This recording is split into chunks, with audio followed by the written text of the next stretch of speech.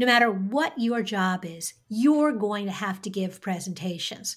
Whether you're a sales professional, a business owner, or in your first job working your way up the corporate ladder, you're going to have to sell your ideas. And that can be a little scary, but it doesn't have to be. And that's what we're going to talk about today. Okay, here's the show. Welcome to More Than a Few Words, a marketing conversation for business owners. MTFW is part of the Digital Toolbox, and this is your host, Lorraine Ball. And today I am so excited to bring back Patrick Donadio. He has spoken nationally and internationally and trained thousands of leaders and their teams in a variety of industries, from Fortune 100 companies and associations. In his desire to help C-suite executives and all leaders grow their people, Patrick has taken his decades of experience and crafted a results-based process detailed in his book, Communicating with Impact. And today, Patrick is going to share tips on how you can communicate with impact. Patrick, welcome to the show. Hello, Lorraine. Hey, it is so nice not just to have you here, but have you back. Those of you who have been regular followers of the show know that Patrick did a fabulous episode about a year ago, specifically on the impact process. And today we've brought him back to talk about presentations. So if you're ready, Patrick, I'd love to dive in. I'm ready. Okay. I have to give a presentation, so let's start at the beginning. How do I open my presentation to really pull in my audience? Well, Lorraine, first thing I want our listeners to think about is when you do an outline, you want to kind of craft up your content. But I like to actually ask one simple question. What's the reason why I'm in front of this audience? And when you answer that question, that's going to start to get you thinking about an opening. Now, a lot of people want to open up with, good morning, good afternoon, I'm Patrick Donadio. I want to talk today about blah, blah, blah. And I don't want your listeners to do that. I want them to have a hook. Mm-hmm. So let me give you a couple quick examples of how you could hook people at the beginning. You could do it with the question. Have you found yourself struggling with how to get more done in less time? Hi, I want to talk today about some simple tools that we can offer you. Boom, you see, pull them in with a question. You could open up with a startling statistic. Did you know that 83% of people struggle with whatever? Good morning. So you get the idea? Mm-hmm. Pull them in right away, make them be intrigued, then introduce yourself, then go through all the basic housekeeping. That is such a good example of great communication structure. I always tell people when they're writing a brochure or a website, don't lead with who we are, because your audience doesn't care until they know that your message is going to be valuable. And what you just explained is the same is true when you're opening a presentation. Exactly. It's all about them, right?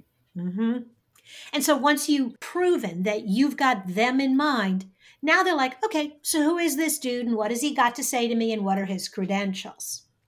Yes. And one last tip, Lorraine, I usually write the opening last. So once I've finished the whole presentation, then I'll say to myself, what's the best way to introduce this? So A lot of people want to jump in and write the opening, but don't think about the opening at the beginning. Think about it after you're all done and say, now, what's the best way to introduce this? And another quick tip, somewhere in your presentation, you already may have an opening, and you just pull it out, like maybe it's 4 minutes in. You go, oh, wait a minute, that's the opening, that startling statistic. Or wait a minute, that little story, if it's a longer presentation, there's the opening. Absolutely. That's great instruction, whether you are verbally presenting or writing a report or writing a blog post. Very often the title emerges from the content, yes, not the other way around. I love it. Okay, so I've got their attention. I gave them a startling statistic that 90% of customers want X, Y, or Z. They're on the edge of their seat. Now, how do I keep them engaged through 10 minutes, 20 minutes, an hour? Yes. Well, what you don't do is you don't read it, and you don't do a book report, and you don't drone on, right? So my philosophy, and this is so critical even in the last 10 years, but even in the last 19, 20 months, is that people are very impatient, whether we're doing a live presentation and even more so virtually. So here's the secret, Lorraine. Every 3 to 5, 2 to 3 minutes, you want to do something that's going to break the monotony. Oh. Okay. How do you break the monotony? So, one way to do that is add in what I call these engaging techniques. Let me give you a couple quick examples. First of all, make sure you have energy in your voice and your body language. So, changing your vocal volume. You know what? I want to share a little secret now as we get into our next point, right? Or, oh my gosh. And then you get loud because so that's one way to break it up every 2 to 3 minutes. Another way is if you're in a big room or a stage, moving.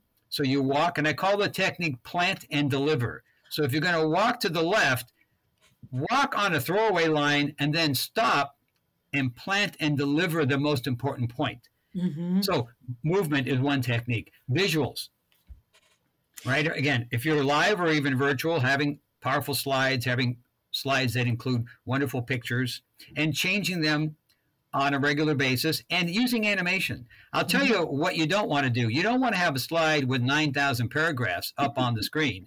And then you keep it up there for 5 minutes. And while you're talking, the audience is looking for typos or thinking, I can't even read that. Absolutely. Or worse yet, you're reading it and all they're thinking is, he can go home and he could just send me the slide. Exactly. Yeah. So we got body language and movement. We have visuals. And then, of course, we have other ways like, well, let me just share, I forgot to mention, I want people to think about engaging the audience in 3 ways: physically, mentally, and emotionally. Mm-hmm. So we talked about physical, right? Movement and eye contact. Mentally is by asking a good question, a rhetorical question, or giving the audience a chance to think. Or one of my favorite techniques is, you know what, we're going to spend a couple minutes talking about what you do or how you struggle with your openings. I'm going to give you 30 seconds. I want you to write down, what's your biggest challenge? Mm-hmm. And you ask the audience to write something down by themselves. And here's a quick idea about engagement. You want to warm the audience up, so don't just start thinking they're going to participate.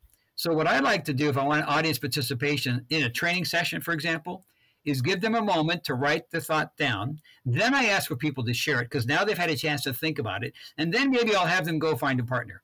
That is a great technique. I'm going to share one of my favorites when you're doing like a webinar. Uh-huh. I always open the same way. People have been through a lot of my webinars are probably bored. Hey, I just want to check that you guys can hear me and that the chat's working. So go ahead and say hello in the chat. And what that does is it breaks the ice. They figure out where the chat is. Right. And all of a sudden throughout the entire presentation, they are more comfortable asking questions, especially if I've acknowledged and said hello by name to people as the names appear in the chat. Yes. And that's another way to engage people emotionally is using their name. Mm-hmm.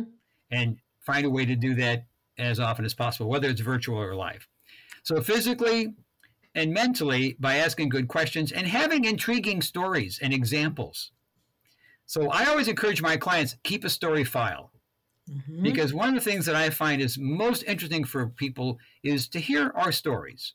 And don't just have all success stories. Have some failure stories. Because people like that. They like to hear when we've really struggled. You know, they want to learn from your mistakes so they don't make them. Exactly. You know, everybody loves a good train wreck. Yeah, as long as no one's killed. Absolutely. Right. Absolutely. But, you know, laying on the side of the road, yep, they're good. Yeah. Okay. So I've opened, I have engaged, and now it's time to wrap up. And my goal with wrapping up is I want to leave the audience going, man, she was great. I want more. I want them to take the next step. How do I close powerfully? Well, just like the opening, I think your closing has to be crafted in advance and rehearsed. Mm-hmm. So you write your opening, you rehearse it out loud. You write your closing and you rehearse it out loud. And let me tell you why, before we talk about how to do the closing, I want to tell you why it's so important to have a variable closing. It's because that's the last impression you're going to make. I remind all my coaching clients, never close on Q&A. Mm-mm. You know, and Lorraine, just I know you know this, but why do you think it's not a good idea to close on Q&A? Well, because the last question may be flat.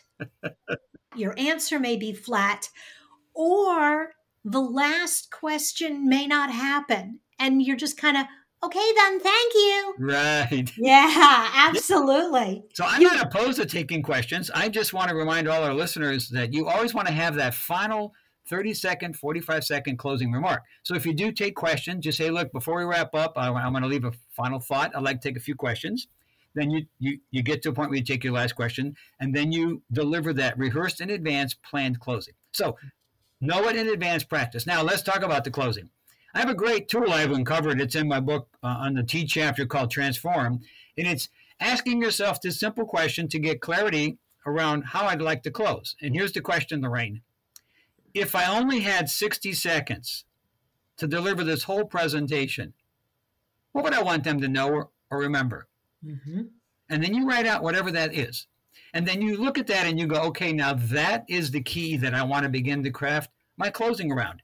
Now, sometimes, believe it or not, Lorraine, whatever you wrote down, that might be the close. It could be perfect. That happens sometimes. Mm-hmm. If it's not exactly what you want, though, you look at that and you say, now, how do I take that theme and then what do I do? Do I have a closing question, a closing quote, a closing comment?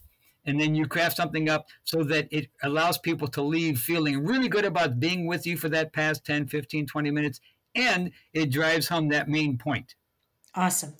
Okay, so as we are wrapping up, I want my audience to know a couple of things. Number one, I want them to know where to find you beyond just patrickdonadio.com. Where can they read more about your adventures or connect with you? Well, I'd love to connect on LinkedIn. So just go to LinkedIn and look for Patrick Donadio and link with me, and we can have a conversation. And if you do join with me on LinkedIn, I'd be more than happy to send you. I've written an article on 7 ways to engage virtual audiences. So if you join me on LinkedIn, request it and I'll send it to you.